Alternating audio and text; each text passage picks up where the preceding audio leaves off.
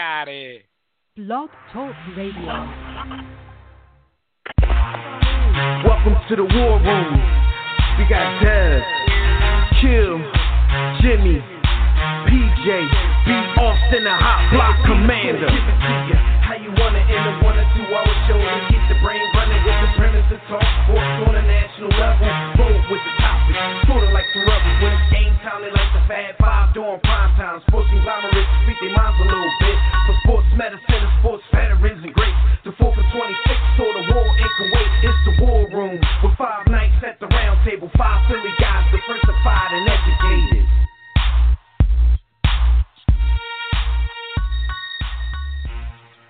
What's goody, War Room family? You're once again live in the War Room, brought to you by War Room Sports on the War Room Sports Podcast Network. Of course, I'm one of your hosts. I'm the boy, Dev McMillan, and I'm at the War Room Roundtable with my brothers. We got Jimmy the Blueprint, and we got the father of the third greatest soccer player of all time, the homie B. Austin. Look, there were some big changes in sports this week. We're going to talk about those and a whole lot more. So sit back, relax, hang out with us for another briefing in the War Room.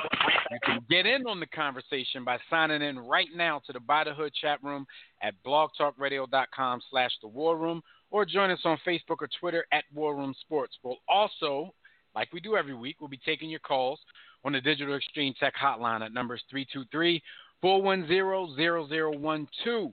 Whether you're with us live or not, we always got to remind you that during the week, anytime we're not live on the air, you can still check out archive episodes of our show and all of our partner shows on the War Room Sports Podcast Network. You can do that at our website, warroomsports.com, or on one of the many major podcast listening platforms. There's never, ever an excuse to miss an episode.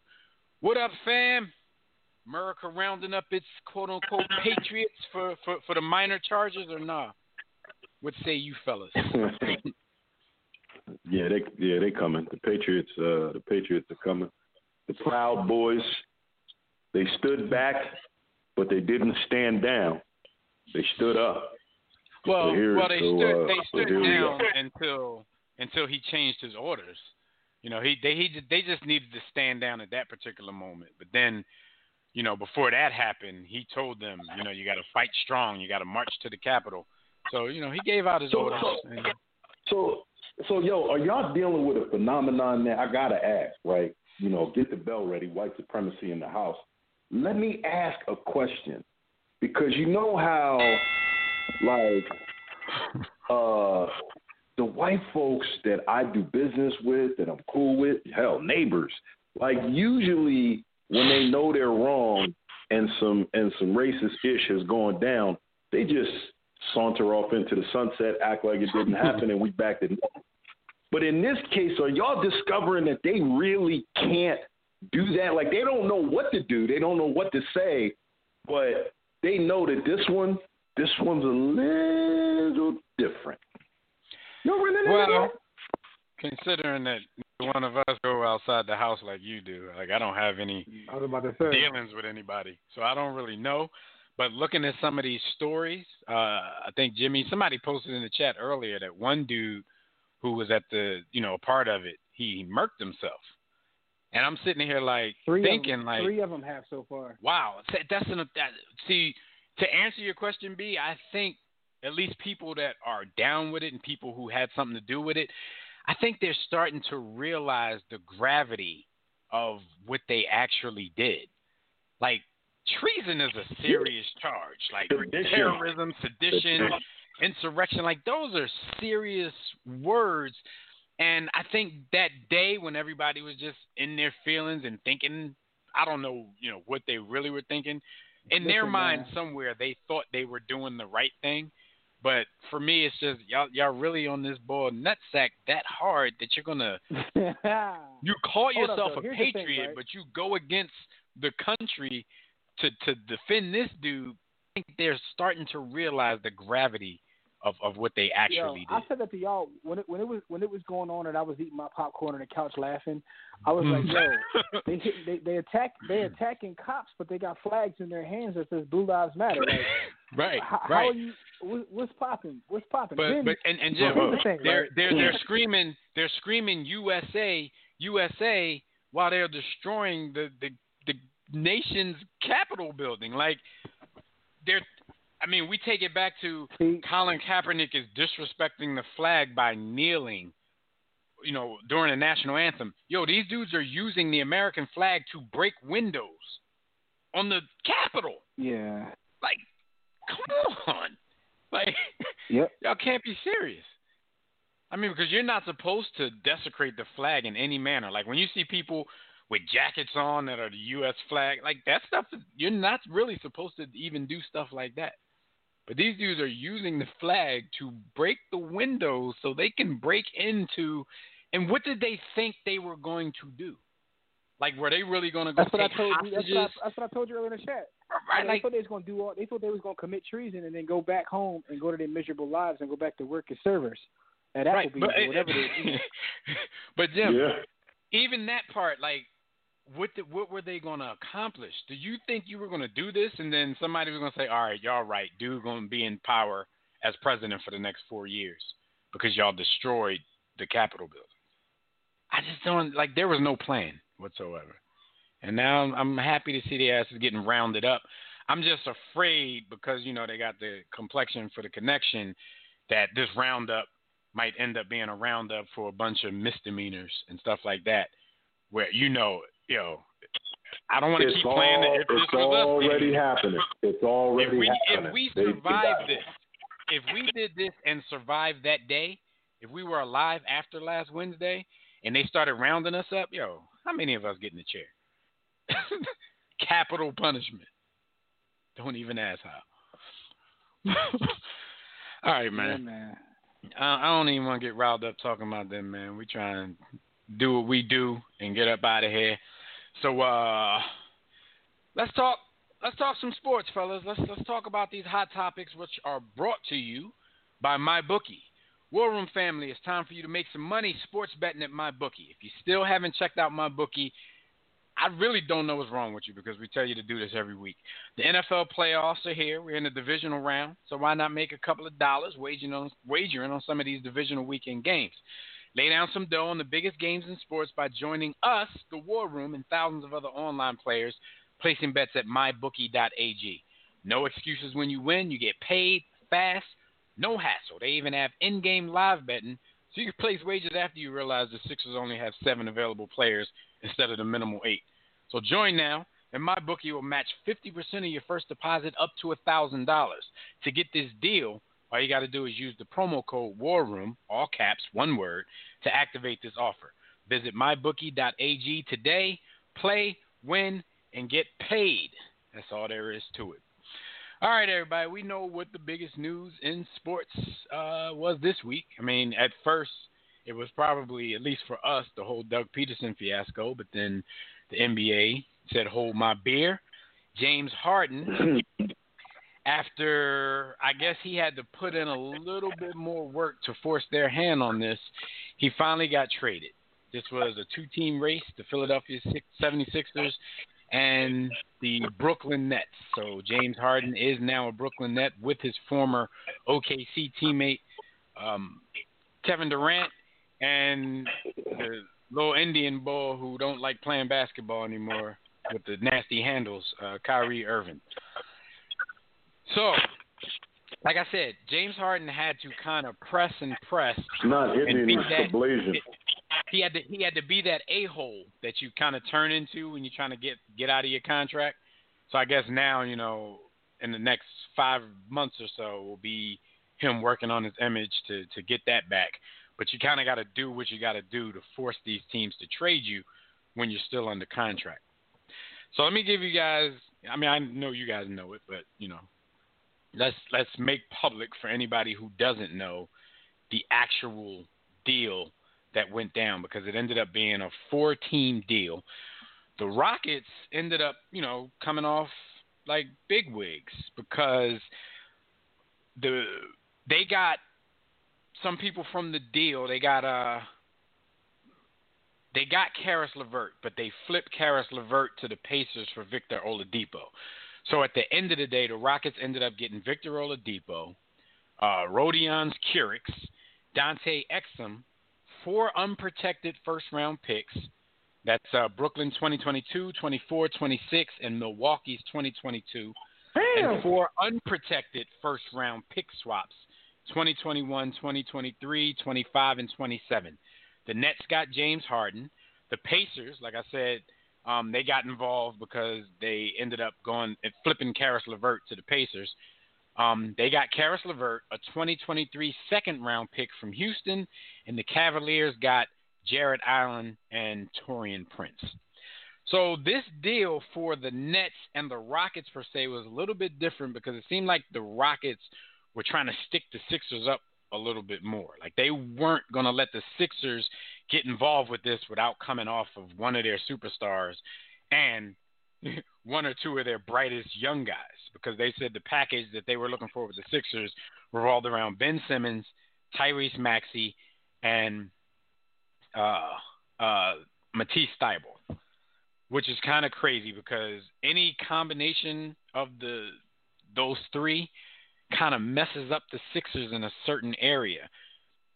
If you take Ben Simmons and Tyrese Maxey, then the Sixers no longer have a point guard. You know, they might have Shake Milton trying to play the point guard, but we know that's really not his position. If you take Ben Simmons and Matisse Thybulle, then you're taking the Sixers' best 2 perimeter defenders. And then all you got left in that category is, Danny Green, because nobody else is guarding anybody on the perimeter. So I guess the deal fell through, even though they said the Sixers were willing to part with Ben Simmons and whatever else. Their non-starter was Tyrese Maxey, the rookie. So do y'all think the Rockets got enough?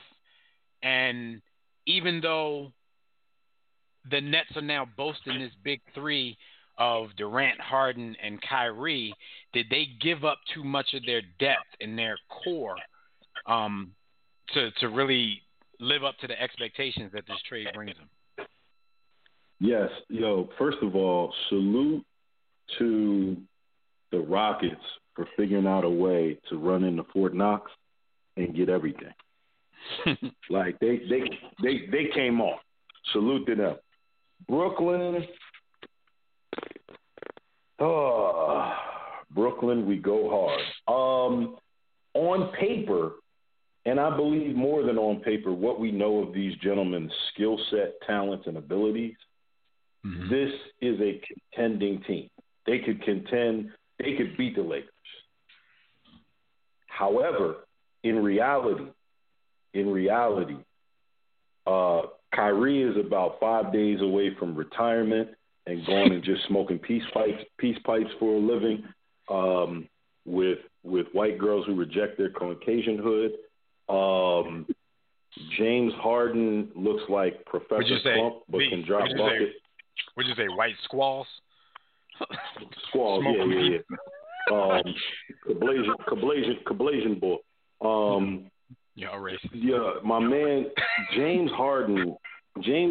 Now, for us, I mean, we probably give him a lot more leeway because we've been fat boys getting buckets for years. But I guess to the rest of the world, like, they don't understand that you can get buckets with a belly.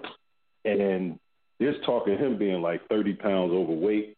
I'm sure he can drop that in a matter of a month, but you don't want to have him working on fitness while also working on chemistry and getting it together. And he and Durant haven't played together in almost a decade. So I wouldn't assume that there's true chemistry there. Do you think that just happened, or do you think he was just all in with trying to get out of Houston, so, came back a little overweight? Like, do you think it's that dramatic, or you think that just happened, the weight gain? I think it just happened because of the lifestyle. Look, he's so talented that he can. If you remember, he dropped 44 and then had a 37 or a 35. Like, he's so talented that doing what he does over a short period of time, it doesn't matter if he's 25 pounds overweight. He's still better than 99.9% of the league, and he's going to do his. But can he sustain that? Probably not. He's got to drop the weight and get down to playing weight. Like, that's really a testament to how great he is individually. To be that overweight, but he still could bust, the league's tail. So it's it's not a matter of can they contend, but I think if we look back to Miami and what happened with Bron and the transvestite father, when they played together, it took them some months or a season to get together and get that chemistry. And now you're dealing with two guys that are straight weirdos in terms of their approach. It's going to take time for them to click. And while I think Kevin Durant is a true professional on the court, you know, even him off the court, like dealing with that, I don't see this working out in the now. I see if they can get the Kablasian Bull to come back to basketball and come back to the world and get rid of smoking his peace pipe, maybe they become a true contender. I think they're going to just get into the playoffs off of who they are and beating up on the league, and then it's going to fall apart in the playoffs versus a good team that's not intimidated by the names. Yeah, I mean, but that's I believe that they're contenders just because of the talent. But, like, the fact that they gave up the depth and the talent, frankly, that they gave up, the fact that these three dudes off the courts are three weirdos, that it's definitely going to play a part. You brought up Miami. On the low, I'd have sent them Kyrie and kept Karras, but that's just me. See, but that's the thing. It seemed like that's what I was going to ask you guys. What does that say about the fact that they didn't press them for Kyrie, whereas they were pressing the Sixers for Ben Simmons? They don't want that weirdo. I mean, he's just taking leaves of absence for no reason. But you brought up the Heat, right? If you think about the Heat and any other like big three that's been formed either by the players, by the teams, even the Celtics, I think a lot of these big threes, the chemistry, well, we don't know yet because they haven't played, but the chemistry, or at least the fit, looks to be a little more off here because you have three players, let's say two. Kevin Durant really doesn't need the ball, and that's been proven in a lot of his spots. He played with Russ. He played with Steph. So let's say two. Two of these players kind of seem to need the ball. I mean, Kyrie didn't really want to rock with LeBron because he didn't like that he wasn't the full-time, ball handler in that situation. How is that going to work with these dudes? Like when you have like the Celtics big three, those three dudes knew their roles. They played different positions to the point where, and none of them needed the ball the way these guys need the ball. They played their positions to where Rondo, a young point guard, could come in and still be the point guard, still handle the ball. Pierce didn't have to bring the ball up. Ray Allen didn't have to bring the ball up. KG didn't have to bring the ball up. LeBron and Wade had to get that straight, who was going to be the playmaker most of the time. But they got that straight after 1 year and took off after that. But, Jimmy, do you see these dudes? Do you see it being an easy transition for either Harden or young squall runner to be off the ball? A couple things here. I was letting B Austin, get his gun on. But here's a couple things here. This whole process to me let me know how valuable that people in the league believe Harden is, and how my opinion of Harden is just different than the guys that get paid to do it. Because when I heard some of the ransoms they were asking for, and even what they got, I was like, for Harden, and I understand his skill set, and I understand what B. Austin's saying about how good he is and all that. But to me, he doesn't play winning basketball. Is he? No. Don't throw me in that group because I agree with you. No. But I'm talking about no. I'm not trying to throw you in that group. I'm talking about what you said about just how good he is and then able to get in shape and that whole nine. I'm like, I get it. And I get that he's one of the best. But what you're saying speaks to him having to get in shape is proof that you're proving your point. He doesn't play winning basketball because somebody that was really committed to that wouldn't allow themselves to do that. I'm with you 1,000,000%. No, but here's my thing. He's probably one of the top three most talented offensive players I've ever seen play, because what he was able to do is he figured out a couple cheat codes like within the game, which enables him to score at a pace and a level that a lot of people will never be able to. Right, so he's figured that out. He can pretty much do everything in the offensive end. He's a ball hog, but I just don't see him playing winning basketball. And some of the stuff they were asking for, specifically when they would the Sixers trade, I was like, yo, he ain't worth that. Like, let me know that. Now, in terms of whether it will work, that Jim, all depends upon that's you thinking from an objective basketball purist mind, because you ask Sixers fans, hey, man, I'd have drove Ben Simmons to the airport. But you know how and I understand that, because a lot of times cats get caught up in names. Like, because he don't shoot threes. And shooting. Yeah.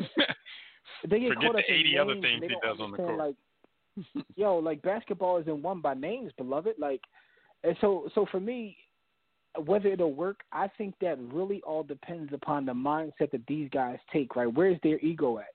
Ego is the enemy here. If they can get their ego in check, I think they will be able to. But now we know that in order to be that proficient and that great of a basketball player, that comes with an ego. So it is what it is. So I'm like, on one hand, I'm saying, like, you got to get it in check, but then you have to have it to be that great. But what made Miami work, and you know, is when, like Dev said, when D. Wade decided, yo, it's best if I fall back. You know how big that is? People like really don't realize how big that was, because when you watch that Miami team play before D. Wade made that conscious decision to take a step back, they were all over the place. They clearly had the most talent, but they didn't work as a team until someone was able to check their ego, and by him checking his ego, they had team success. That's what it takes. Here's my question so far, to you, though, Jim. In these guys' careers, we haven't seen any of them.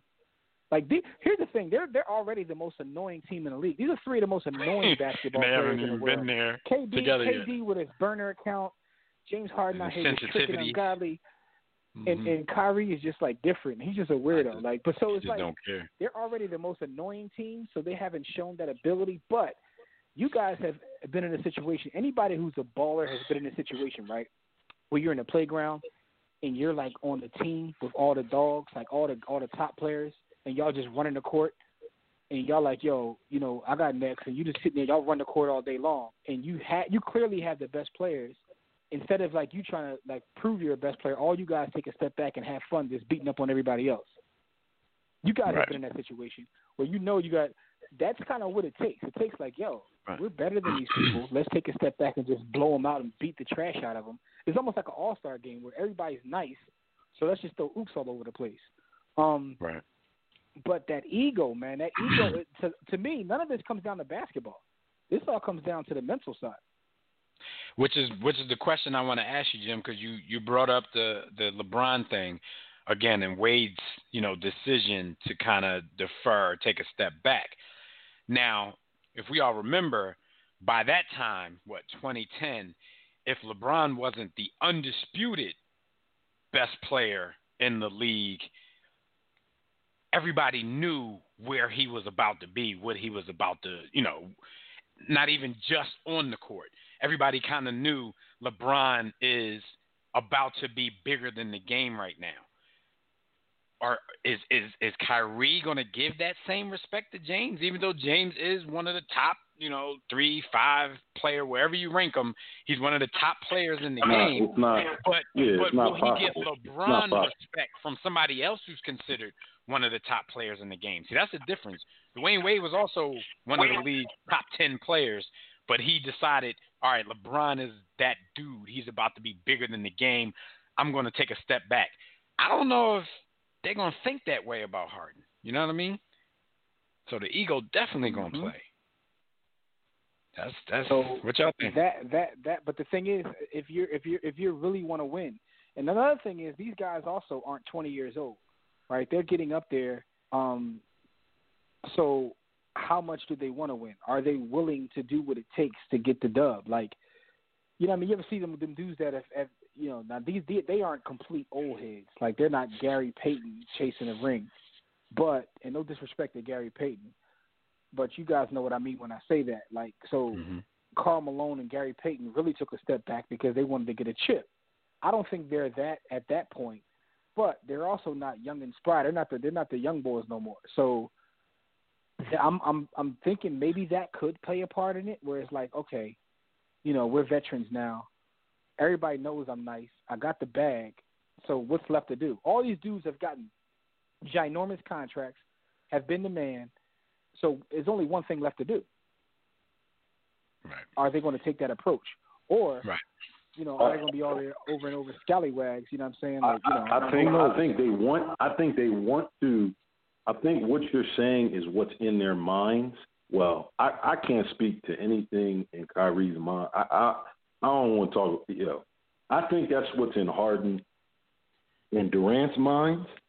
But your habits and who you are your habits and who you are. There's nothing that leads me to believe that James Harden has the discipline to change who and what he is. We don't know.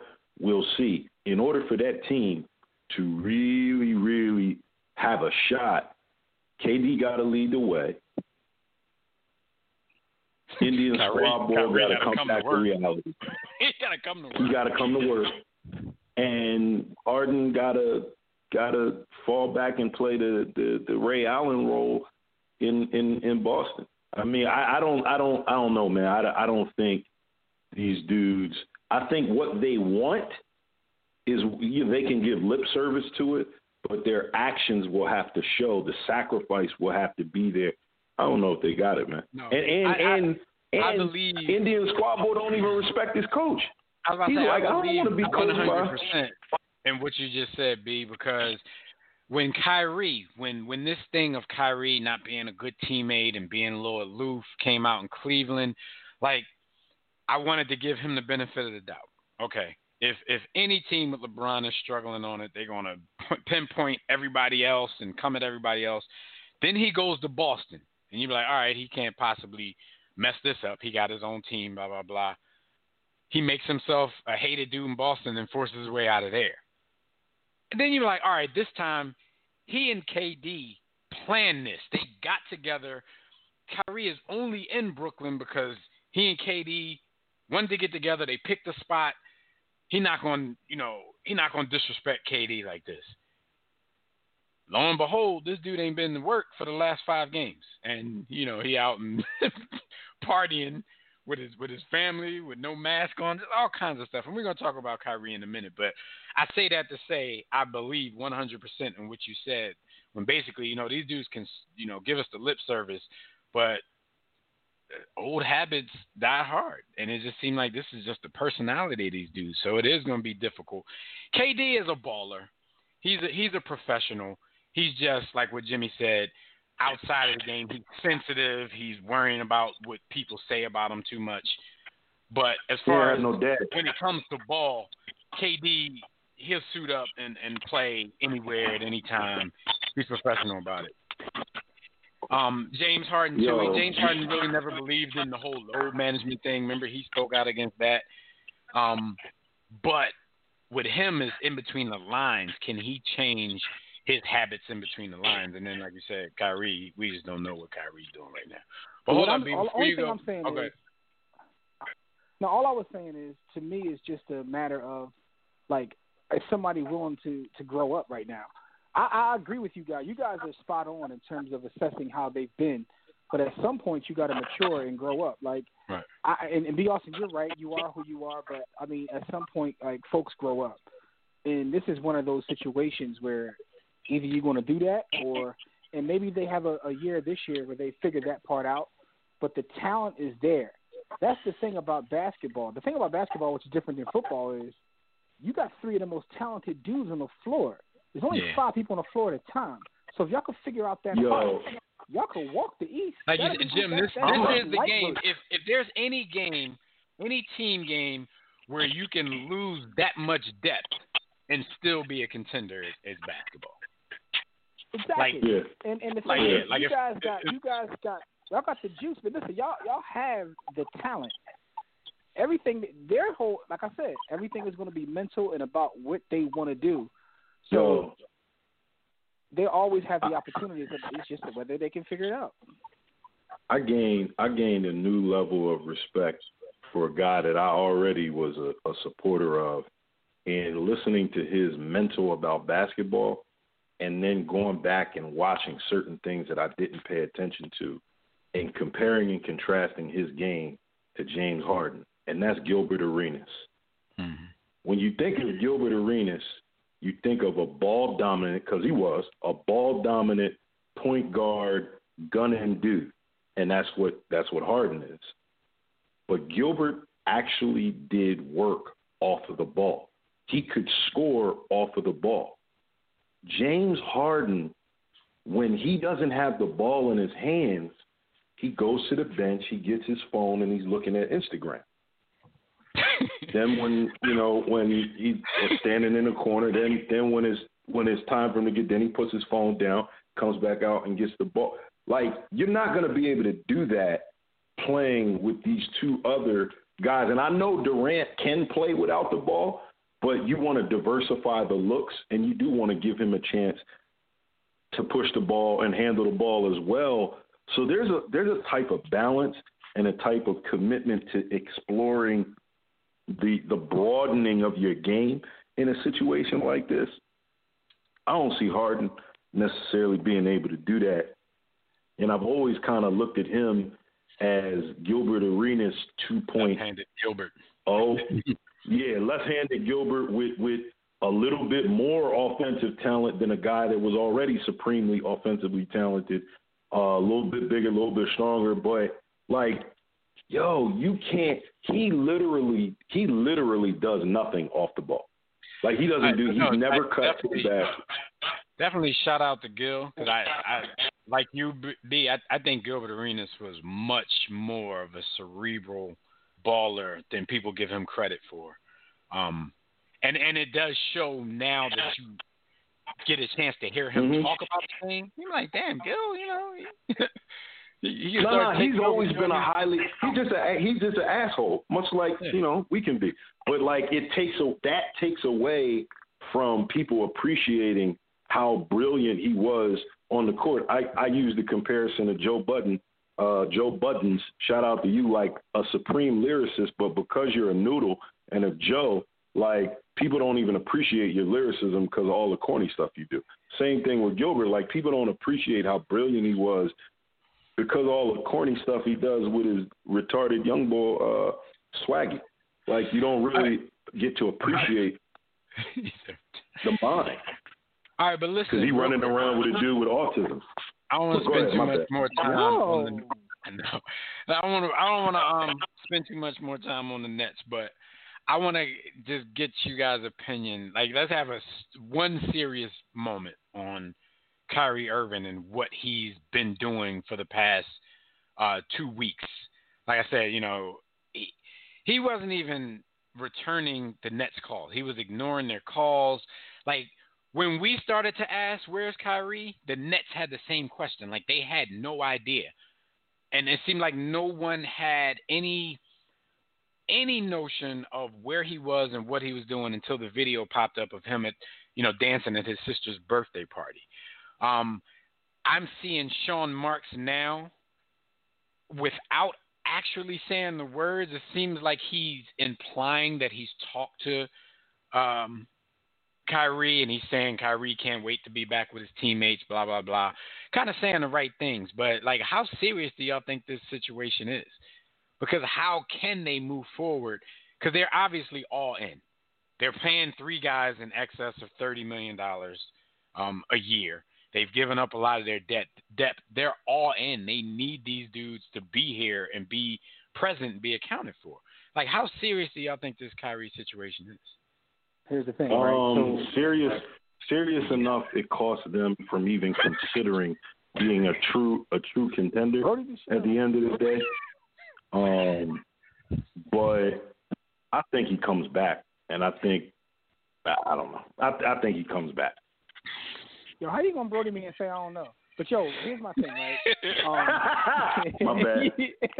Yo, Kyrie is necessary. Yo, Kyrie is hilarious to me. Like, it's funny. I told y'all the other day, I was like, yo, Kyrie is hilarious, amazing, but I wouldn't feel that way if he was on my team. Like, I just find his utter disrespect for authority pretty entertaining. But again, he's not on my team, so it's like I ain't got to deal with the BS. It's totally immature But it's also funny. My man was like, "Yo, I'm going to my sister's party." Like they asked him why he didn't play one game, and my man straight said, "Yo, I don't feel like it." My man said, "Yo, I didn't." Yo, they asked him like, "Yo, how you not playing?" They say, "Why haven't you played?" My man said, "Yo, I just don't feel like it." Like he's out here doing what he wants to do. He's getting $30 million. And the crazy part about it, Jim, is he does the right things off the court. Like a lot of times when he goes through these moments is because, he's having these moments of, well, the world is in disarray, and he starts giving financially, starts giving his time and all that kind of, but dude, you got a job.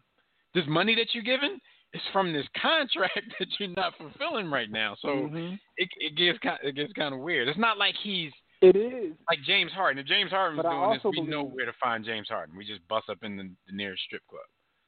But that's not even. He would owe that. But with him, Kyrie, it's like, my man, it's really, and I don't want to call it like, I don't want to say, I think he's really struggling with some stuff. Like he's struggling with who he is and what he wants to be. Like, we always talk about, one thing we always talk about when we talk about Kevin Durant is Kevin Durant's a baller. Like he's just a baller. He's someone who I really believe would play if he didn't get a check. And Kyrie's not that. Kyrie just has the skill set, but I don't think he's in love with the game the way that certain players are. He's just that good. But KD, a baller, he hasn't figured life out. My man is like it's almost like he's off at college figuring himself out, but he's doing it in front of the world while making $30 million. Like it's that's why I said it's entertaining, but he's also not on my squad. Well, look, I need Kyrie, Jim, to not get waived and blackballed from the league, because then Nike gonna follow suit, and my son and I like his shoes very, very much, so we would like them to still be on the market. So Kyrie, come on, man, go to work. Just go to work.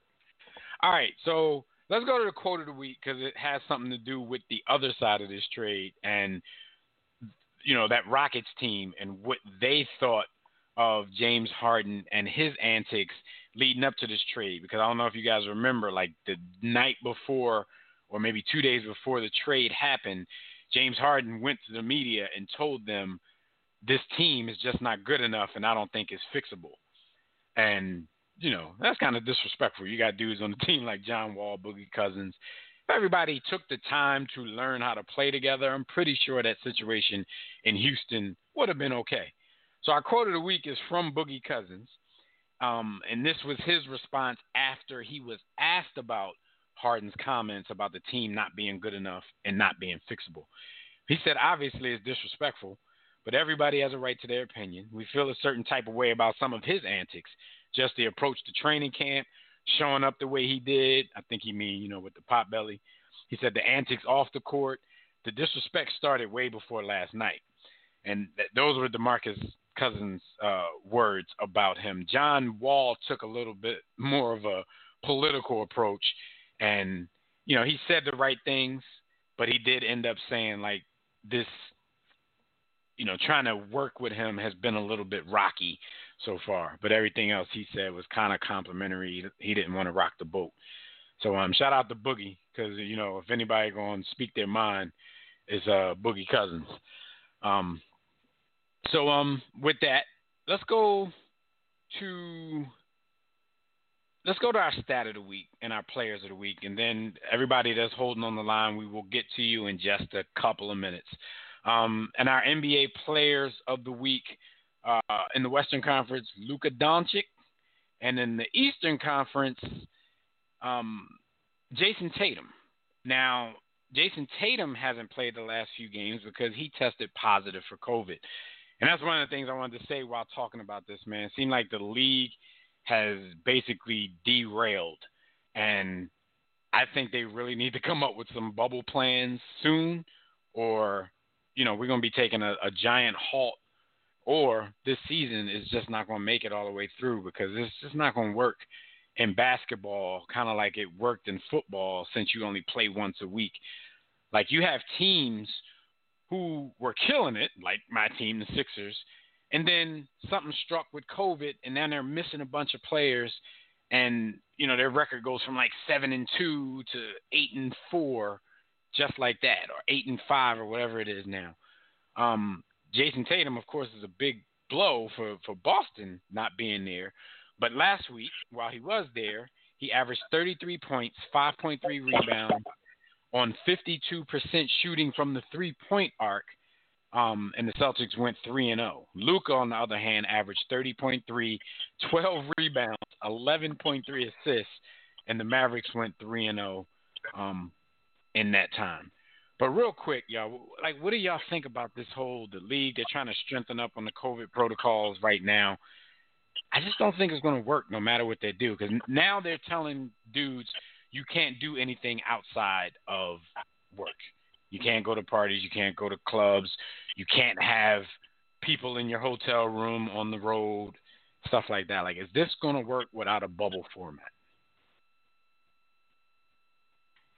No, it's not. And I'm gonna bring the real world, I guess, into this.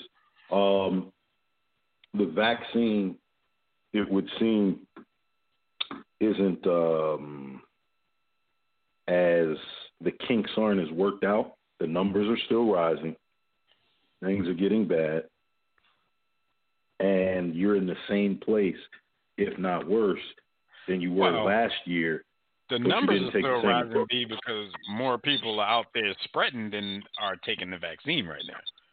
Vaccine is still in its infancy, and the NBA said they weren't going to jump the line to get their players, the vaccine just because they're NBA players.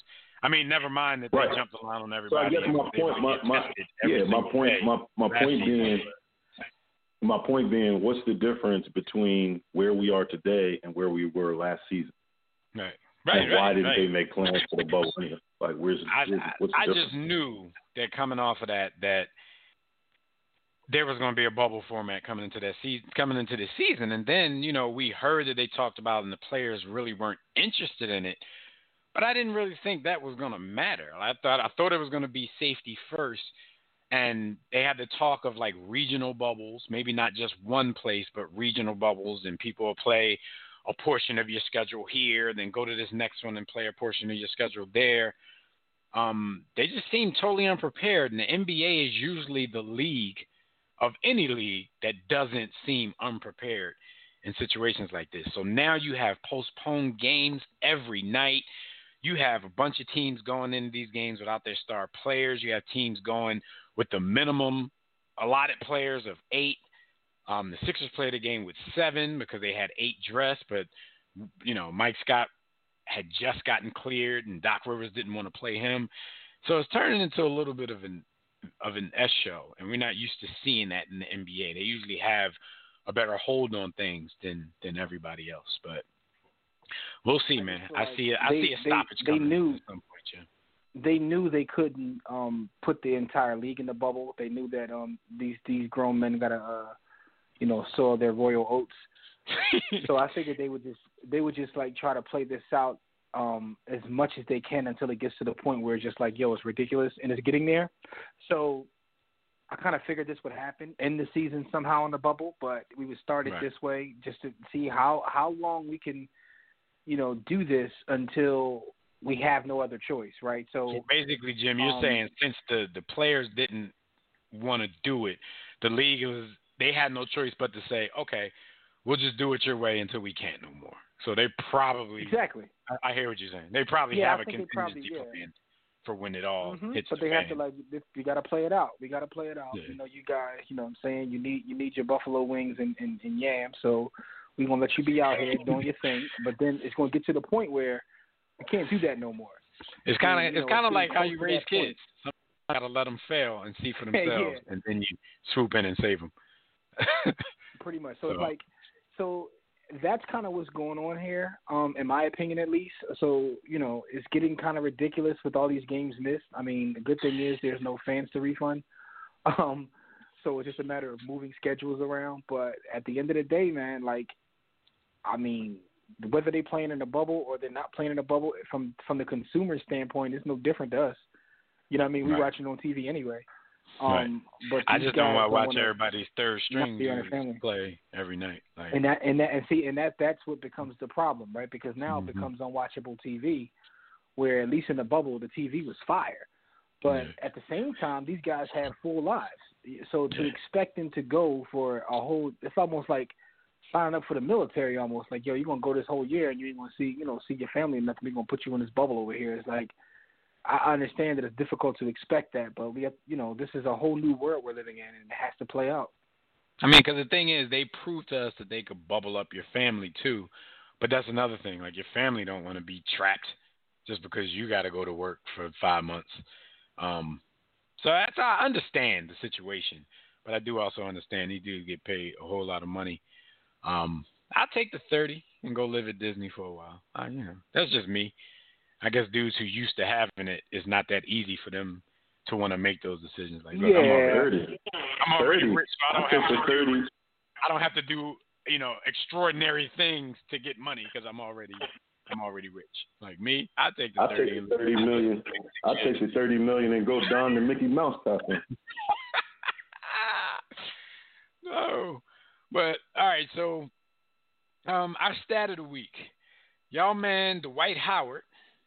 Oh, and I definitely want to give a shout out though to some of them third string players because I'm talking trash, but I've been watching these games. Some of these dudes are taking their opportunities though. There's people that like I never heard of until I watched this game, like lighting teams up for like 25. So shout out to them dudes that's, trying to be seen while they got an opportunity to be seen.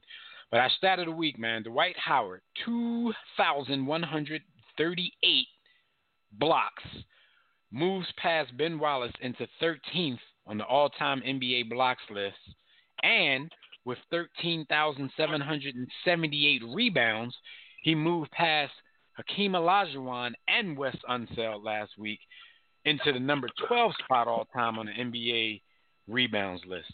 So it's crazy. As much as we clown the Dwight Howard, it's amazing for a woman to do that.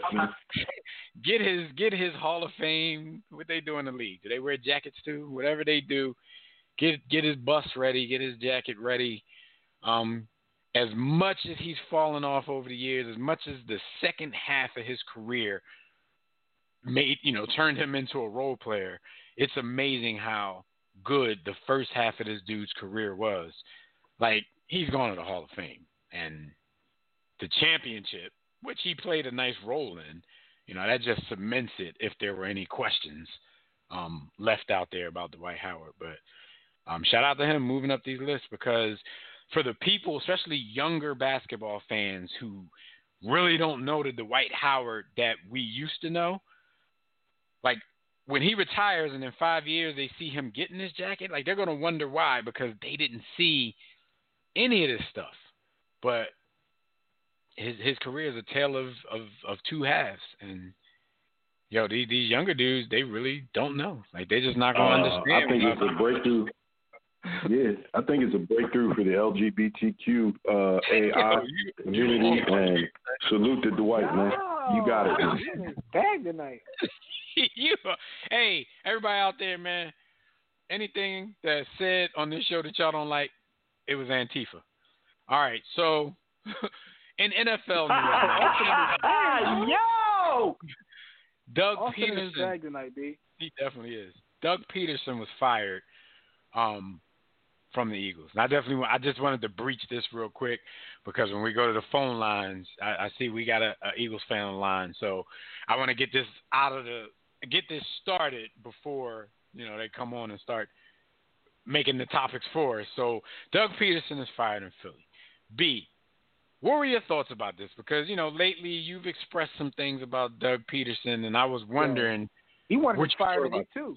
I was about to say, like, you had already kind of turned on the ball and, wanted him out. Was this one what you expected? And two, now that it's happened, do you think it was deserved? So, different perspectives, right? So I guess to begin with, yes, I'm cool with it. I'm cool with it. There was allegedly a meeting that took. Well, it's not alleged. He met with Lurie, and his set of fresh ideas was to take from the staff within and promote some people internally to new positions as a answer and solution to the problems the Eagles have faced over the last three seasons, since winning 2 seasons, since winning the Super Bowl. Which is an honorable thing. Which is an honorable thing, but the owner wasn't trying to hear that. Owner wasn't trying to hear that. I wasn't trying to hear that. It's cool to be loyal. It is, and faced with Doug's scenario, if I was in his position and y'all two jabronis had coached the team the way y'all had, I would still be trying to promote y'all from within, so we would all get fired too. So I get loyalty, but let's have a back and forth. Listen, in that scenario though, because this is what I never understand about people when they start asking for, like even now, every year, we go through this when we have a coaching search. People are like, "Oh, they let Deuce do it." Like, not being in these meeting rooms and on the practice, like, how do we know who can actually coach and who can't? We know people like Deuce. That's probably, the primary reason, probably because Deuce still act like a young bull. So he they can relate to him. Can't have no head coach with neck tattoos, man. But that's what I'm saying. With us saying that about Deuce, and sometimes people question, like, well, do we really know if Deuce can coach? On the other hand, do we really know that Deuce can't? And it's the same thing for these other dudes that he's trying to promote. Like, how do we know if he gave these dudes a bigger voice within the team that they wouldn't be better? Like, maybe a lot of these dudes are playing their part because their part isn't that big, and we're just blaming the whole thing on the staff. Like, I have no – like, the name that came up was what was his name? Press – I forgot his last name. But he was one of the coaches whose names actually came up. And I'm like, if I'm not there, like, how do we know what this dude can do and what he can't do? I mean, maybe Lori knows. Maybe Lori be lurking around the building. But I don't want to get to a point where it's all about big names. You know what I'm saying? I don't want the Eagles, as a fan, to start becoming like Washington.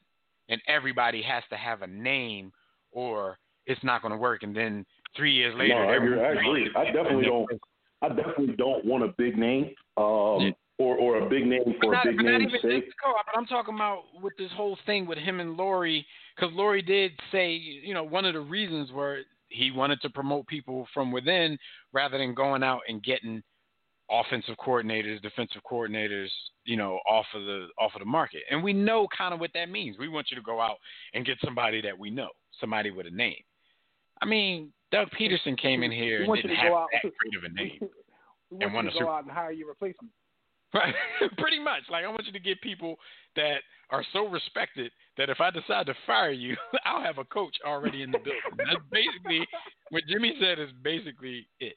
But go ahead, B. And that's a fair perspective, but I don't look at it as just that. I look at it as potentially, Doug, do you have your finger on the pulse of the market, and have you looked at or identified with Howie, any hot young talent that we could bring in? Now, it could be what y'all are saying, go find a big name, coordinator, and that's what it is. Or maybe it was, what are your ideas around any coordinator that we could bring in here and marry to your coaching system and your coaching tree and have some success? I don't know. To be 100% honest with you, B, like, this is what's out there, but let's keep it 100. I think the real reason was whatever disagreements they had about Carson Wentz moving forward. Yeah. No. That was 85% of it. Yeah, that was 85%. Jeffrey Lurie. Lurie said, "I'm $60 million in." He said, "I'm $60 million in to Carson Wentz, and you don't like it." Yeah, he talking about assets and keeping both quarterbacks, and I think Doug, his whole thing, I think Doug got fired because, remember, the reports were Doug's future depends on this meeting with the owner. I think Doug went in there and told Jeffrey Lurie, EAD, because, and this definitely came out. He said he was tired of being told what to do.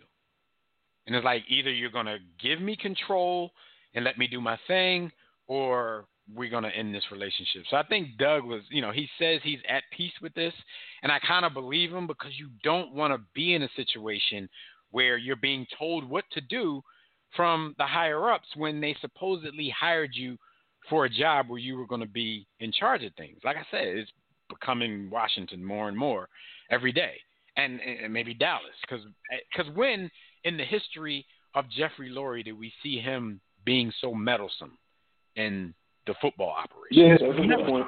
We've never seen this. That's a very. So he won a never Super seen Bowl, it. It's a good and he's point. turning into another dude, pretty much. But let me ask you. Bottom line, both of y'all. Let me ask you this.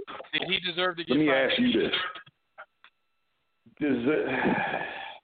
That's a tricky word. Deserved, probably not. I would say in if I were in that position, I probably would have given another year or two. But I also would say he was trending in the wrong direction. But here's my question: if he walked in there and said Carson ain't it, how do you feel about that? How do you feel about the dynamic between Doug and Carson? And can Carson be it in that situation? So supposedly, yeah, and this is why I think everything else, the coordinators and stuff, was lip service, because supposedly their relationship had been fractured so much that Carson Wentz was going to ask for a trade in the offseason. And now they're thinking because Doug got fired that Carson Wentz is going to be cool with coming back and trying again as the quarterback of the Philadelphia Eagles. Now, I don't know how that would have played out in the end, but just, come on. Like, don't turn into a diva franchise, man. Like, this dude just led you to your first ever Super Bowl championship. And in a matter of 5 years, he's gone. 3 years, less than 3 years, or a couple weeks less than 3 years after your proudest moment as an owner, as a franchise, as a fan base and everything, he's gone. Like, you don't get a chance to have a bad season. And I say the same thing for Carson Wentz. Like, damn, like, Carson, like, he damn near dragged them. He didn't have the greatest of seasons last year. But statistically, like, he threw for 4,000 yards. We've never seen a quarterback do that for the Eagles before. Never. And damn near dragged them into the playoffs at the end of the season last year. So it's like, kind of like, okay, you didn't play your best all year, but when it counted, you did your thing. So it's like, damn, Carson Wentz is not entitled to a bad season. Doug Pederson is not entitled to a bad season. So it's kind of, for me, like, the heat that both of them were taking, I felt was unfair and a little bit silly. I thought Doug was kind of pressured, maybe not by Lurie, of course, to make the move from Carson Wentz in the first place. Or it could have been the other way around. He could have felt pressure not to do it, and that's why he waited around so long to actually do it. Either way, somebody's in his head. Well, was in his head. He's going down. One of the things that I find interesting is in looking at the dynamic between him and Carson, and we don't truly know from the exterior, but even though Doug was a bencher bum in the league, he was still an NFL quarterback. I mean, those are usually the best. Somehow, I wanted to feel like he could have bridged the gap between he and Carson, and he could have. I wanted to see more in that relationship for the betterment of Carson. Now, Carson could be an egomaniac like me, and he could have looked at Doug and said, "Yo, Doug, you couldn't even practice for me, homie. What you gonna teach me?" I mean, he could have said something like that. We don't know, but I expected more out of that relationship and Pederson's ability to manage it for the benefit of Carson on the field and the overall benefit of the team. And I feel like I didn't see that in his play calling. I didn't see that in his game strategies and management. But we don't know all of the stuff that goes into that with the amount of injuries that the Eagles had. It could be that played, or that had to play into it. But I just wanted to see more in that relationship benefiting Carson. I don't feel it was there. All right, so let's go to the phone lines. Let's bring the homie Tobias on. We got Tobias. After that, we got the homie Rob. We're going to take some short calls tonight on this stuff. Tobias, what's going on, good brother? Roll damn tide. Roll damn tide. I've been waiting to say this. Hey, welcome to the Roll Tide Invitational, baby. It is, hey, the Roll Tide Invitation. RTI. Hey, the earth is back on its axis. Kid, hey, the sun is shining bright. Birds chirping in the air. Kids frolicking in the street, and the America's team is your champions again. That's all I got to say. Woo! All right. Even though I was laid up, be also. Tobias, how many of them people in the Capitol were Alabama fans, though? Actually, most of them were Ole Miss fans, by the way. But you don't know. He and Jimmy already had that conversation last week. Hey, when you was low management. Hey, but because I was laid up on the couch Monday because I was sick, and so that counts as my flu game. By the way, I ain't tell you that would be awesome. But you was dealing with them Kyrie Irving type young ladies. You know I know. Couple things. I'm actually gonna hit on quick breaking news. The Jags finalized it. They hired former Ohio State coach Urban Meyer as their next coach. Just wanted to throw that in there. All right, go ahead. Oh, yeah. He'll quit in 3 years if the team ain't doing good, talking about his health is bad, like the time Alabama bust his ass and when he struggled at Ohio State. But anyway. Same way your coach didn't leave. I mean, like Nick Saban did when he went. No, man. Go ahead. I'm sorry. Hey, man, Nick Saban saw a bad opportunity, man. That's all he did. But anyway, he went to God's country. But quick thing about the Eagles, I touch this NBA thing. Here, the only thing is, Andy Reid had one bad year. They let him go. Well, Chip Kelly, I don't blame him for that one. That was a sinking ship. That was, But Carson Wentz, he had a bad year. With Reid, though, Tobias, it was a longevity thing. It was that thing where, okay, we've peaked. We're not going to get any better. Mm-hmm. I love Andy Reid, but even I agree, all right, it's time for a new voice in the locker room. You know what I'm saying? Yeah. So I don't think for him it was one bad year. It was just they needed a new voice at that time. And it was cool. Yeah, and freed Andy up to go live his best life. So shout out to Andy. And Carson Wentz, right? If Kelly was a waste I do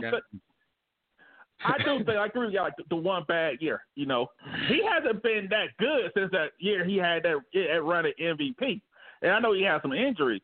But here's the thing that I think Wentz better understand. The pressure is all on him this year. The coach is gone. He getting your starting spot back. Maybe y'all talk about pressure. Maybe the players didn't want him to be the starter no more. They wanted to go to the other guy. Even though I don't think Jalen Hurts is all that, but he's still a rookie. Maybe that's something right there that ain't been brought up. The players are like, man, this dude here's not a leader or anything like that. Well, I mean, and everybody's blaming us. The older dudes kind of took his back when it was going down. I don't know how heartfelt it was, or were they noticing, damn, if he can get benched, then we can get benched too. But, some of them kind of spoke up for him. But when you think about it in the long run, those guys might not be here in the long run either, because the Eagles are almost $70 million over the cap. So a lot of these older dudes with these big contracts are going to be let go soon. And they might have been the Wentz fans. The younger dudes might favor a change. So it might be a rocky situation. Because think about it. They keep saying that, hey, the receivers, you suck. But when the other guy come in, magically you're getting the ball in your hands. But like y'all talk about the NBA, right? Here's what I think the player empowerment Twitter crowd better understand. The collective bargaining agreement's coming due. And the owner's going to get their get back.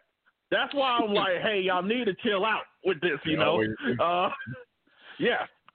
Because LeBron, see, y'all need to stop letting LeBron lie to y'all. LeBron waits till he's a free agent. He's out. He ain't demanding no trade. He get Rich Paul to get the man a trade. He hasn't once really forced his way out of a situation. Yeah.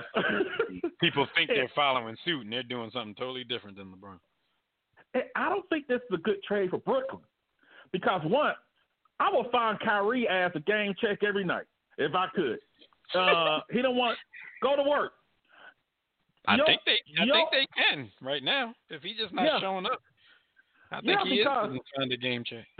The money he's donating from these causes, which I applaud him for, is because he's making $30+ million a year. He can't donate this. He's working at Foot Action. He's giving up money he ain't earning. He giving up free money. It ain't my money. Yes. And you know, I'm actually glad the black coach ain't getting this job now. Thank goodness. But James Harden's not a winning player. I don't care what nobody says about his numbers. If your go-to move is traveling, you're not an all-time great offensive skill player, in my opinion. I'm sorry. If your go-to move is trying to trick the refs and getting you free throws, no, you ain't nothing but a two-guard version of Karl Malone living at the free throw line. I'm sorry. People get mad at me. Y'all know where to find me. At me. I'm sorry. That's the way it is. Because y'all remember when Kobe won the trade, and I'm still mad the Bulls didn't include Lou all dang for freaking Kobe. But you remember Kobe was a shake. Kobe was a shake when he chewed out Andrew Bynum at that strip ball. He balled. He was a shake. He didn't quit. So you traded your whole future for a fat guy who's going to take all year to even get in shape. It means he may get hurt, who's not committed. The only guy who's really committed on that team to ball is KD. And like people talking about, people are talking about, why they want Kyrie. Who the hell wants to trade for Kyrie right now? He won't even show up. He, like I put in the chat, he probably gave the Nets his auntie's house phone number. He don't even have his phone number. You know, and it shows is that. And my thing is, why are these teams in this bidding war for a guy who showed you he doesn't give a damn? Why are we in a bidding war? You know? Yeah. And like, I hate the fact that's the part, Tobias, that I didn't understand because all right, when the final straw, you know, went down and his teammates with the Rockets felt like they were being disrespected, he said those comments.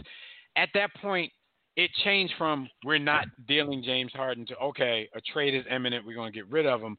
In my opinion, the Rockets lose all of their leverage at that very moment when we know you have to get rid of him. Because remember the day before they said James Harden has basically been told to stay away from the Rockets, you know, until a deal could be done. When that report comes out, I'm disrespectful with my offers from these other teams at that point. But in these situations, we always say that, and these teams still always end up getting a ransom for these dudes. So I guess our outlook on that is totally wrong because we feel like the leverage switches, and it doesn't. They still get 1 million picks and players. Listen, teams have no leverage in the NBA. The inmates. That's what I'm starting to believe. No, the inmates running asylum. I mean, they have no leverage at all because it's about star power and making money more than it is about winning, for one. And for two, I mean, contracts don't even matter no more. Like, your cats be coming out like, yo, I want to play here. Like, didn't Oladipo say today, like, yo, I'm going to the Heat? Like, yo, he said he eventually want to end up in Miami, and he probably will. He probably will. And Pat Riley, Oladipo is not even on that level to be forcing stuff, but he probably still will end up where he wants to go.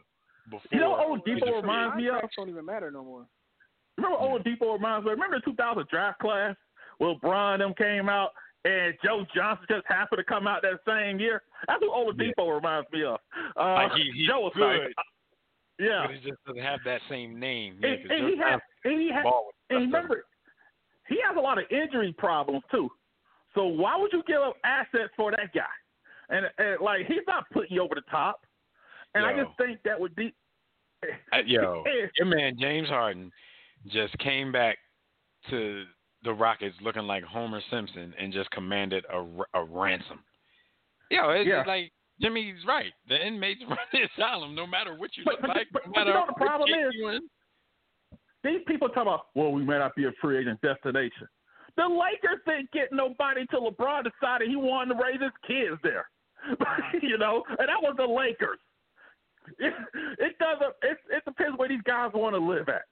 So you ain't got to kiss their ass. You know, I'm talking about that regard. Why would you? And what the funny part about all this is, this media has a hard on for trying to break up Ben Simmons and Joel Embiid. I'm not even a Sixers fan, but it trips me out how they want to break those two up so bad.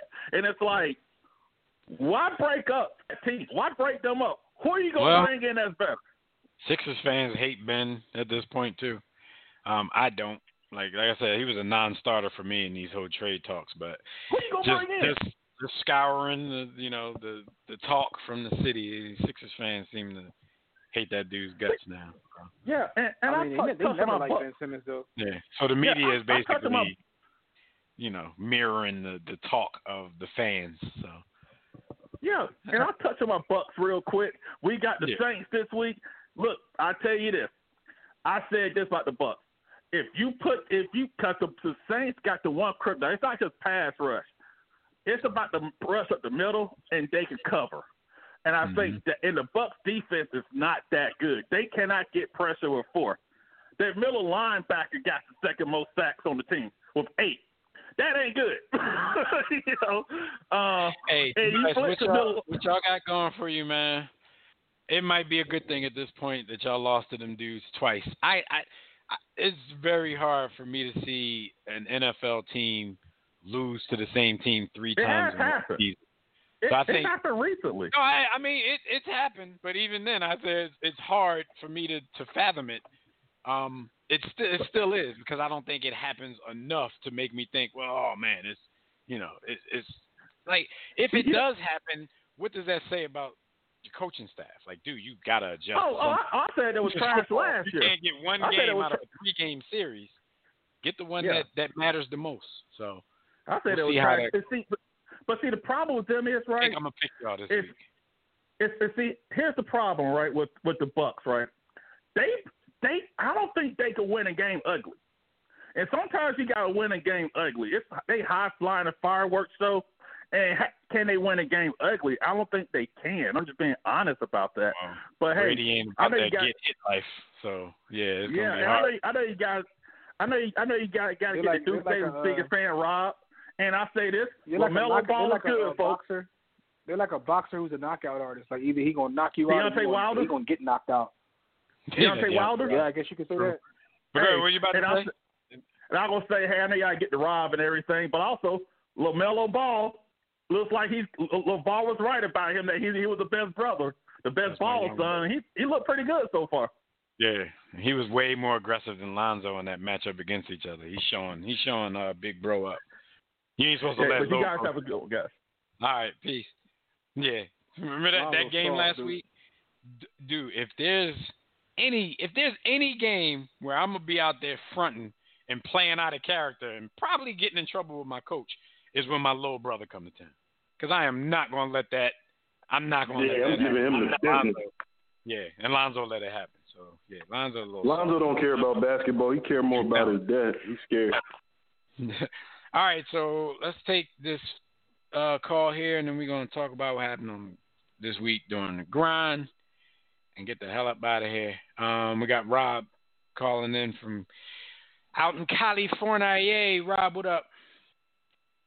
Yo, what's good, man? How y'all doing, man? Good, how you? I'm good, man. It's your boy Rob, a.k.a. Yo, she's the Titanic. She ran through the iceberg, man, and went down slow. How y'all doing, man? How y'all good? Good. Rob! Brother! What you gonna rap about, Robbo? All right, real quick. I ain't gonna lie, man. I was gonna see what the news media is gonna talk about since Trump be out of office. I'm gonna have something entertaining, but man, that's gonna be more entertaining to see those 3 dudes in the Brooklyn Nets. You know, my pops is already on it. You know, he can't wait to see Kyrie Irving, and I think Phil Maddock will tell you too, man. This is why you never draft a brother from Duke, man. They always weird, man. You know what I'm saying? Zion's about to come out soon. Shoot. Never trust a player from Duke, man. But anyways, man, and the Lakers is looking good. You know, LeBron never slowing down. We gonna talk about the Eagles. Dang, where do I start? I got mixed feelings. You think Doug should have got fired? It shouldn't have only been Doug. I think it showed how powerful Howie Roseman is. Howie Roseman is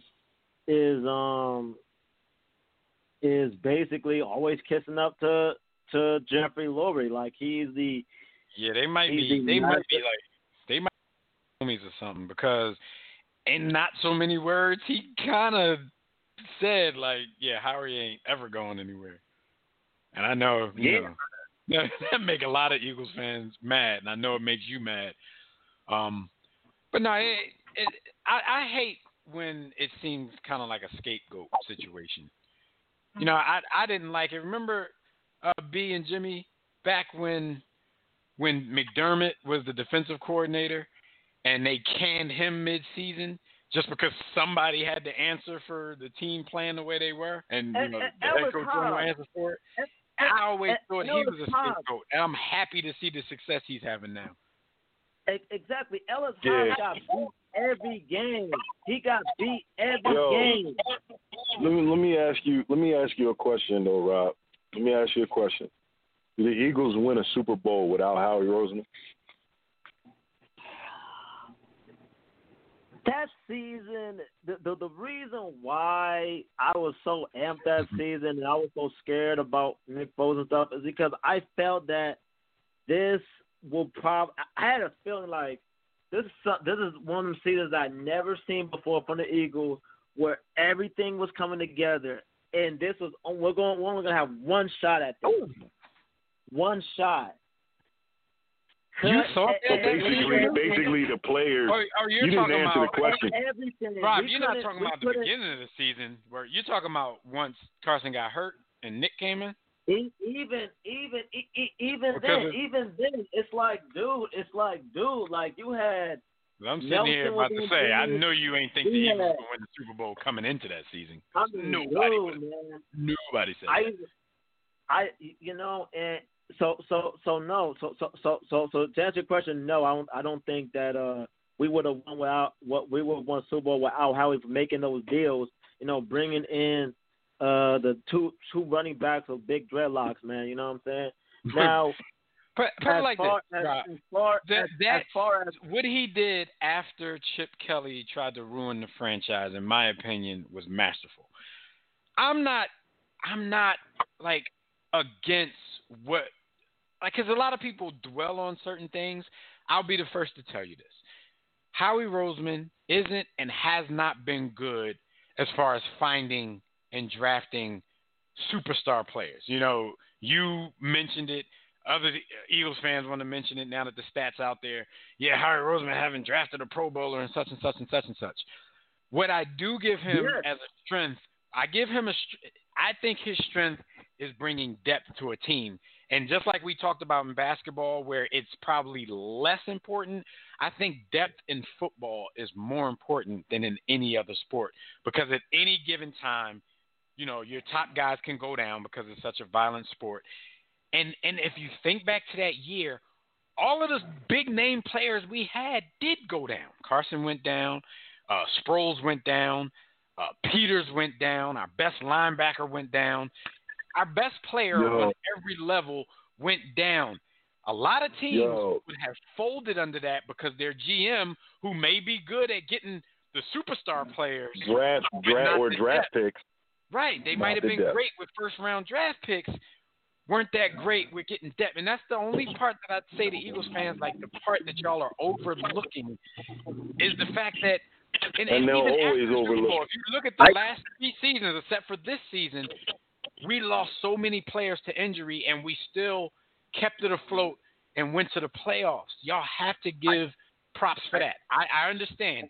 If you give Howie, like this number 6 pick, there's a chance he might botch that joint. There's a chance. But to your point, hold on, no, Rob.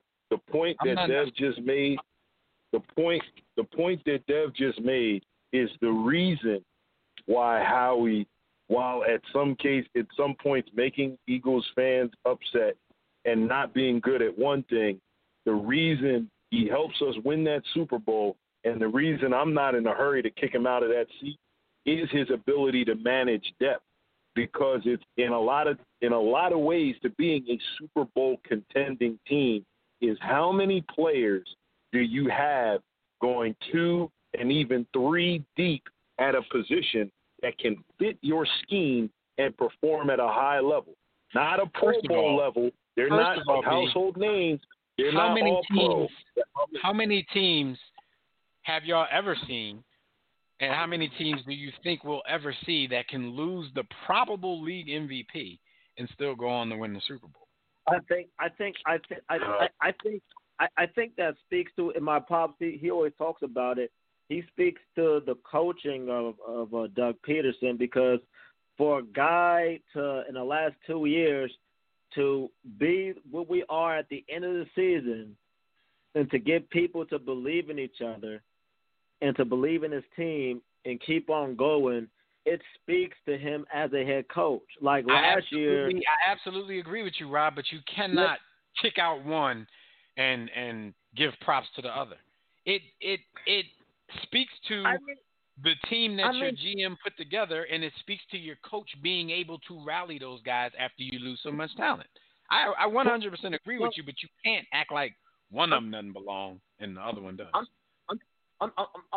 You're right. I'm talking about after the Super Bowl. Like after the Super Bowl, I didn't see the fruits of the labor. You know what I'm saying? I saw basically our DBs are trash. I saw this is trash. I saw, and I'm on record. By the way, because I did my research. By the way, our DBs were trash when we went to the Super Bowl. When we won the Super Bowl, we gave up like 6 million points and 8 million yards, even in the bowl. Yo! I will say this: if you guys look at everybody, go to Blog Talk Radio, go to the War Room in episode 517. When Dev asked me about who should we draft, I said we should draft the best player available. In 518, I guess it was like an hour and 24. Dev asked what I thought about the draft. I said we should have drafted Justin Jefferson. So that's by the record.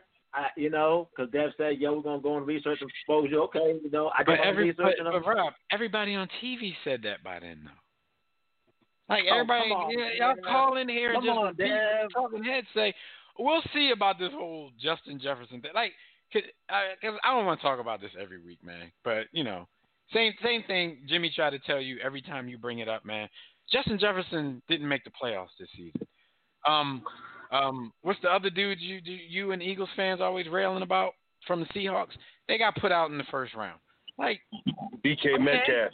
Yeah, I'm like, okay, Rob would never call in positions that are unimportant.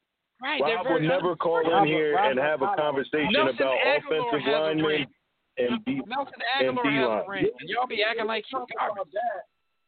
We could talk about that. I mean, the one thing I do give Howie on, even though Andy Reid drafted Brandon Graham and Fletcher Cox, I will give Howie on is that we do have pretty decent, not great, but decent defensive linemen.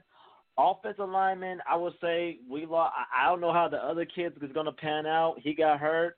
I think Jordan, the other dude, Jordan Sones, Malata, he was subpar before he got hurt. The guards, Isaac is okay, but they need to rebuild the depth. And I will say this because now we're gonna go into coach. What I think about the coaching because I know Doug is out. Deuce has had a good resume with our running backs over the years. People forget, He, whether it be LaShawn McCoy, whether it be Darren Sproles. Hell, he made Chris Polk look good. He made Deuce, my friend Deuce. That's what I'm saying. It's like, and I understand. You're not alone. All Eagles fans do this, but just like you're giving everybody credit except for Dude. He brought these dudes in here. Like we're not in the meeting rooms. We don't know if Deuce is really coaching these dudes to be better than they are, or if this is just what they are. Like, you just want to give everybody credit except for the dude that his job is, out there on display. He's putting these dudes on the team. He gives no credit. but how? But I could say the same thing on the defensive side. I could say the same thing. I could say, well, yeah, he got these 3 DBs or 4 DBs. How many DBs we had, and and they all pan out, and they were all terrible. Or I can say, why haven't we drafted any linebackers, any quality linebackers? Our linebackers were atrocious this year. Atrocious. I didn't think Singleton was atrocious. Rob, our and if you look again, that was another. We didn't have depth. We didn't have depth at linebacker, but our linebackers weren't bad, and we won the Super. You overrate. It's crazy too because I played DB all my life. I played high school, college, so I know the position. I would love to overvalue it, Rob. You won a Super Bowl with trash corners. It's an overrated. The further away you are from the ball at its snap, the less valuable you truly are to the inner workings of the team, dog. Right, because there's only like 2 or 3 real DBs in the league that can guard you for a long time if the dudes up front ain't getting no pressure. If the dudes are, and most times, like 9 times out of 10, 9 teams out of 10, if you're not getting any pressure up front, anybody in the back is getting eaten up. Anybody in the back is getting eaten up.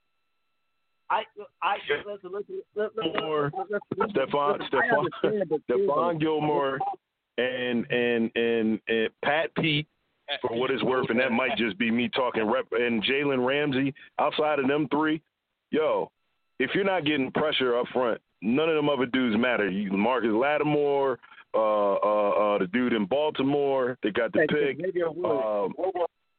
None of them dudes matter. Jack Rabbit, none of them dudes matter. I mean, they're great in their own right, some of them, but it's all about fat people, man, in the game of football. But they're great because, the puzzle pieces are fitting. Football is a machine. Like, all the cogs are doing their part, so you can be great in your role. But if you just happen to be on a team where you're getting no help from the guys up front, your offense or your defense is not going to look good behind those. Dev, how would you, real quick, Rob? How would you say Darius Slay panned out for us? I felt Darius. I mean, he was. How do I say this? He handled himself well despite the situation that we were in, but it wasn't really. I mean, if you ask me, to be honest, if you ask me whether I would have Darius Slay or Kylie Mack on the team, I would say Kylie Mack. I understand, but who's Kylie Mack? Why are you always putting people on the team that, like, you swear the Eagles can just go get anybody they want? No. That's another part of your beef with the GM. It seemed like you just swear whatever name we come up with, the Eagles should be able to get them. But go do this. This is homework assignment here. Go back, whatever film you got. Go back, rewatch the games. Since you already know what happens in the games, just pay attention to Darius Slay on every play. See, we only know when his name comes up. We only know when he's getting torched. But, nobody's paying attention to what he's doing on every other play. Darius Slay had top 12 corner. Devontae Adams not torching his shorts. Like, people not realizing how well he's actually playing. We just look, this game. Yeah. Dude, one of the best receivers in the league hitting for eight receptions, 120 yards. We noticed that as fans. We noticed that. But nobody. That's another thing of how I don't like is that he always gets these undersized corners. Fair enough. No, that's not true. He went and got Nnamdi Asamoah. He wasn't little. What about Rosario Hanson, man? And they try to almost overpay him. Yeah, he bringing up names I tried to forget about. I mean, fair point. We haven't really consistently had big corners since, the Troy Vincent, Bobby Taylor days. Al Harris. We were big and physical back then, but I don't know. I mean, the game has changed though. I think a good reason for that, because it's not just him, like the league in general has kind of gone in that direction, is because you really can't touch receivers no more anyway. So you need little fast dudes that can keep up with them, since the maulers aren't there. So you have a couple of bigger corners in the league that are also fast, but that's an anomaly. That's not every big corner. So if you look at it, that's probably kind of another thing that's been legislated out of the game. These big physical corners, because you can't touch anybody anymore. I mean, they're giving out first downs on 5-yard penalties. It could be 3rd and 23. You get an illegal contact penalty, which is a 5-yard penalty. It's a 1st and 10.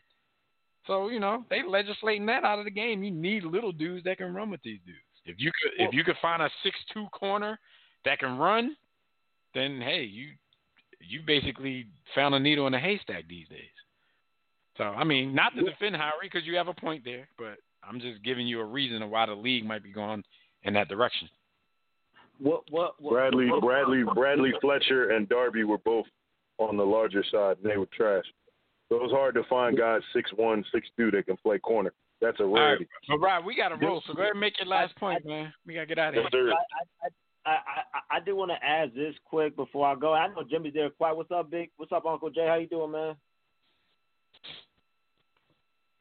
What's up, man, Uncle Jay? I'm good, man. We're gonna clown Jimmy about this for the next month. But yeah, go ahead. Make your point so we can. Leave on your ass. Okay, I do want to ask y'all 3 things. Oh, actually 2 things. One, do you think the Eagles should get an offensive innovator or a defensive coach? I would love to get a defensive coach. And 2, I want to ask, what, and this one for Jimmy, as we go in this next administration throughout the whole year, what can small businesses do right now? Like I know you'll probably looked at the PPP loans and the DIL grants and things like that, because in a lot of small businesses did get hurt by this COVID, and they did give like $4 trillion to these big companies, like Amazon, like Tesla, like all these companies. What can small business? Oh, yeah, that's it. Well, Rob, thanks for your call. Do this. Just stay on the line. We're gonna answer the questions. But man, as usual, thanks for your call, bro. And we talk to you next week. But stay on the line. We're gonna answer the questions. All right. So about the Eagles and the offense, we'll do that first. Okay, go ahead, Jen. No, I was going to say offensive, defense, I don't think that matters. Like in terms of – because when you talk about a head coach of an NFL team, you're basically a manager. You know what I'm saying? So what side of the ball you come from, to me, doesn't really matter. It depends. You got to get someone that has the ability to manage a staff. Football is different. And that's exactly, where I was going to go with it. Like, I don't care if they get an offensive or defensive coach, because great coaches – are able to hire great people. So if you're a defensive dude, then you make sure you hire an offensive innovator on the other side. If you're an offensive dude, then you got to get a nasty defensive coordinator to run things on that side. So I don't really think it matters. I guess sometimes it seems like when a head coach is a defensive dude, and this might all be in my mind, it does kind of seem like the teams – you kind of take on that mentality, and the teams are tougher overall when there's a defensive dude there. But, to me, it definitely doesn't matter to me. I know what you're saying, and that is the perception. That's but a lot of times, it could be in my mind. It might be in my mind. Because a lot of times I be watching teams, but they tough. Like, and I start in my head like their coach is a defensive guy, and come to find out he was offensive. He's just a nasty sound himself. But, to me, that part don't even matter. It's just a matter of someone that can to put a team together. Obviously, for me, I mean for everybody black. If he coaches Mike Ditka, you know what I'm saying? He was a nasty storm at tight end. That's a great example. He was a nasty storm at tight end, though. So he acted when I figured out that he didn't play defense, I was in shock. I was like, hold up. Right, you just assumed. Tight end. And that's why everybody shifted and gave Buddy Ryan all the credit. That's why they carried him off the field. Like, Like, damn, they disrespecting the job. All right, but you quick answer about the business thing. Here's what I say: the best thing for small business right now is to open back up. Like, and I'm not saying that they should rush because obviously, people are still getting sick and dying out here. But the only thing that's going to save small businesses is for us to somehow figure out how to contain or deal with this COVID. Because you can't keep printing money and just throwing it at things to leave it open. Eventually, they have to do business in order to make money. Because all you're going to do is ruin the dollar anyway. Right. All right. So, with all that being said, again, thanks for the call, Rod. Thanks for the questions. Jim, let everybody know what happened this week while they were on the grind. Before we get off, we'll do some pick. We're not going to have time to talk about these divisional round games, but after we talk about what's happening on the ground, we just do a quick rundown of the games and just a pick. Yes, sir. So I'll be very brief. Mm-hmm. I'll be very brief. While you were on the Grizz Night, is brought to you by Digital Extreme Technology. So you or your busy the custom website. Hit up digitalextremetech.com or call 267-205-4203. Tell them you heard it here. You know what I'm saying? And then, get the hookup. So what happened while you were on the grind? Ex-Olympic swimmer. What's his name pronounced? Clay Keller. He faces 3 federal charges. Maybe Cleat, I think. Anyway, Mr. Keller faces 3 federal charges. White boy Hatcher. He participated in a U.S. Capitol riot. But the funniest part about this is he participated with his Olympic jacket on, which is how they identified him. So you done one thing in life that you're known for, and you get in. But Jim, this is the thing we've talked about for the last week and a half. Like, there was no plan. This was just a bunch of morons busting up in the Capitol. Like, bunch of morons. Yo, even Trump said it. Trump said he was disappointed in how the people looked. Like he didn't know that his base were hillbillies. His alleged exact words was he was disappointed in his supporters' hygiene. My man said they had bad hygiene. Yo, but this proves points that people have been saying for 4 years. Yo, he does nothing for that class of people. So why are they this gung-ho about being on his nuts that they are going to commit treason in the country they call themselves? You know why. Dog. Because here's the thing. When you think about someone, you're talking about someone who was born into money, who was a New York City billionaire. He's the complete antithesis of everything that those dudes believe in and stand for.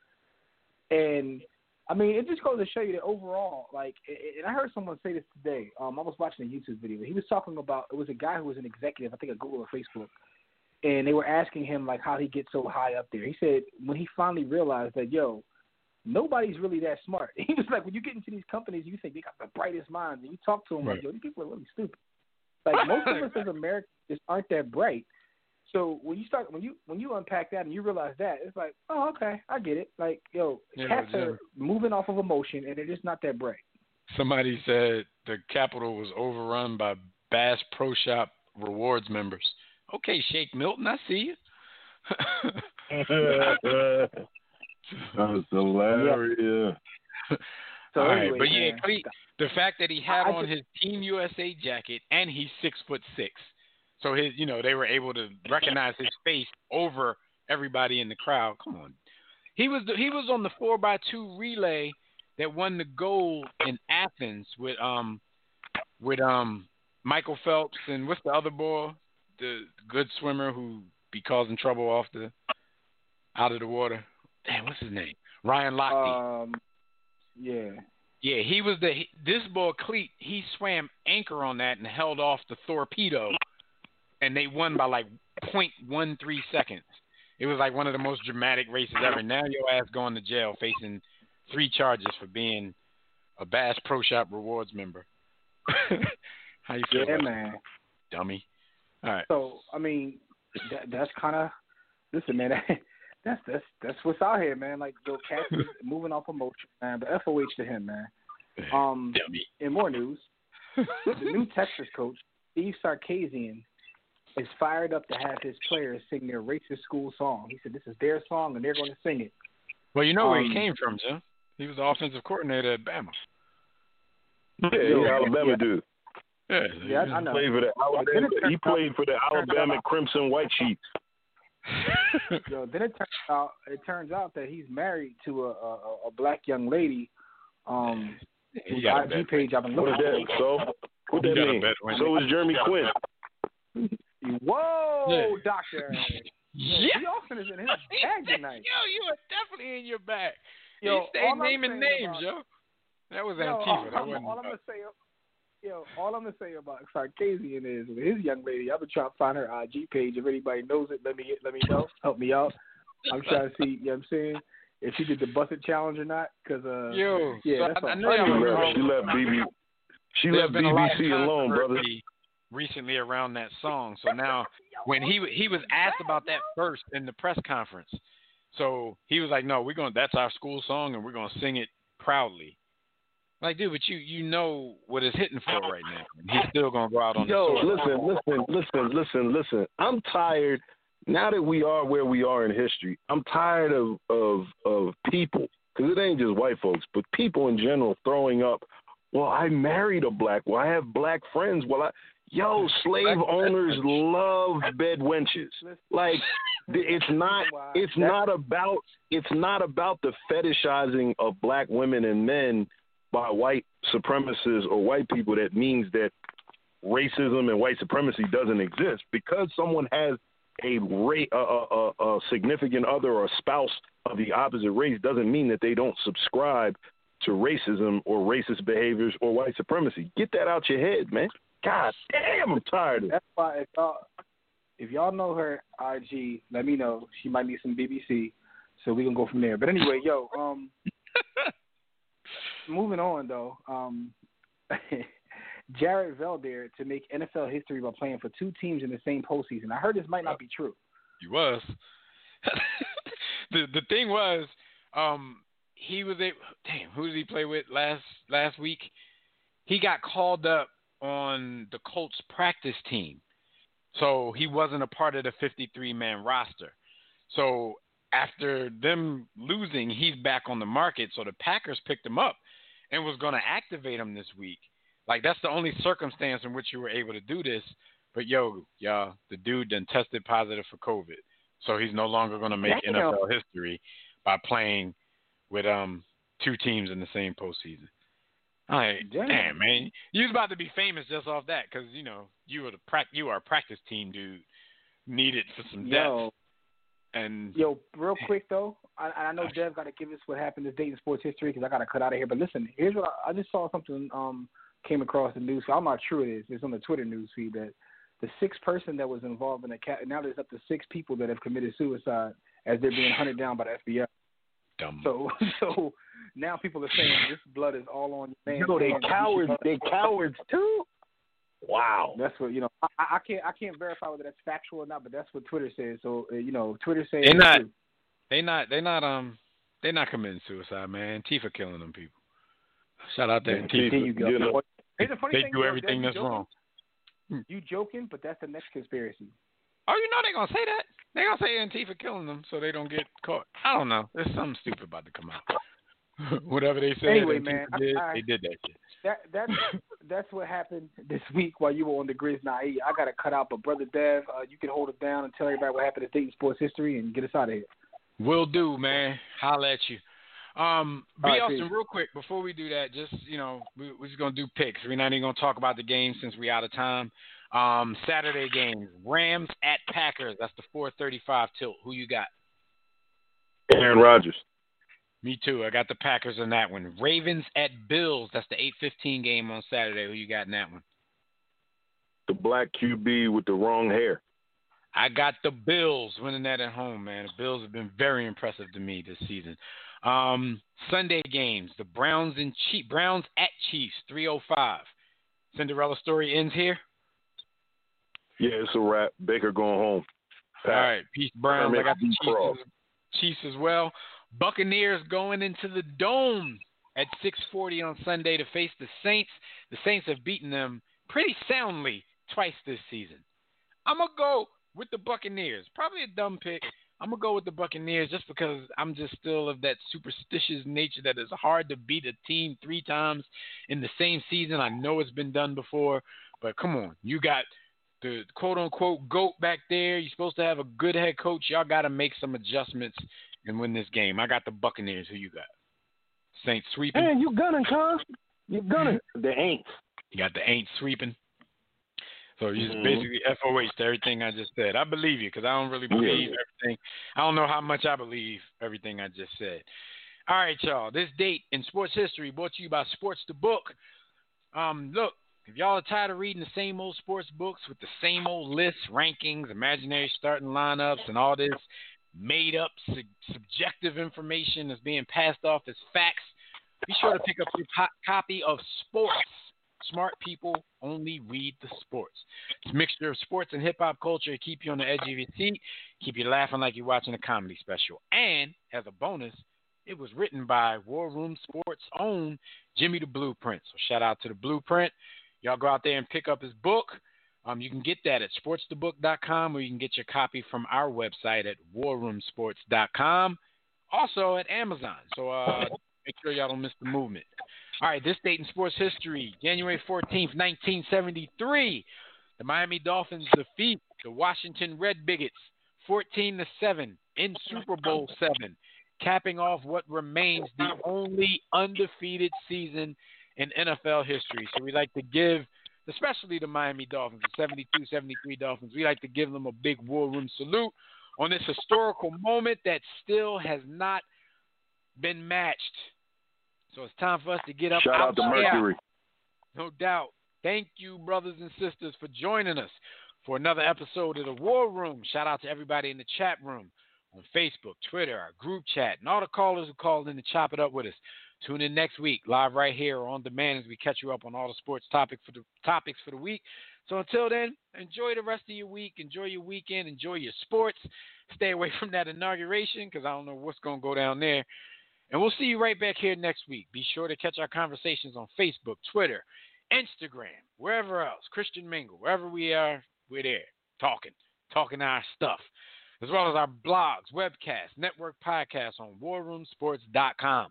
Also, like we just said, make sure you pick up a copy of Jimmy's book, sportsthebook.com or warroomsports.com.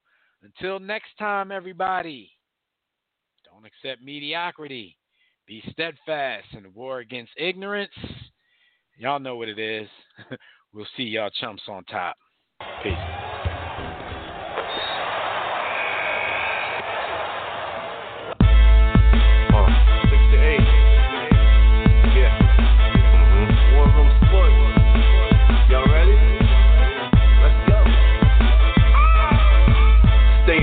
Jimmy, know the blueprint. Yo, every Thursday, 6 to 8, they do this.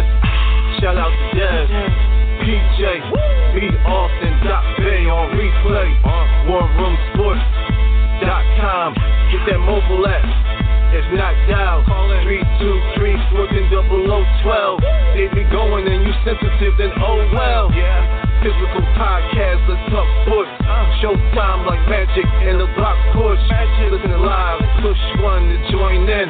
Rip your team or listen for your enjoyment. Hip hop dollars, pit stop and knowledge. Should be in sports credits, I ain't talking college. 5 guys, no beef though. Corporate secret, but the streets know. Belafonte, I got a G flow. KC, royalty, I'm in beast mode. 2 hours, get your game up. Who's the best in sportscast? You better name us. War Room Sports. Yeah, you know, Jimmy, Dev, PJ, Stop Back, the Austin. I'm Jock. Up and coming on the beat.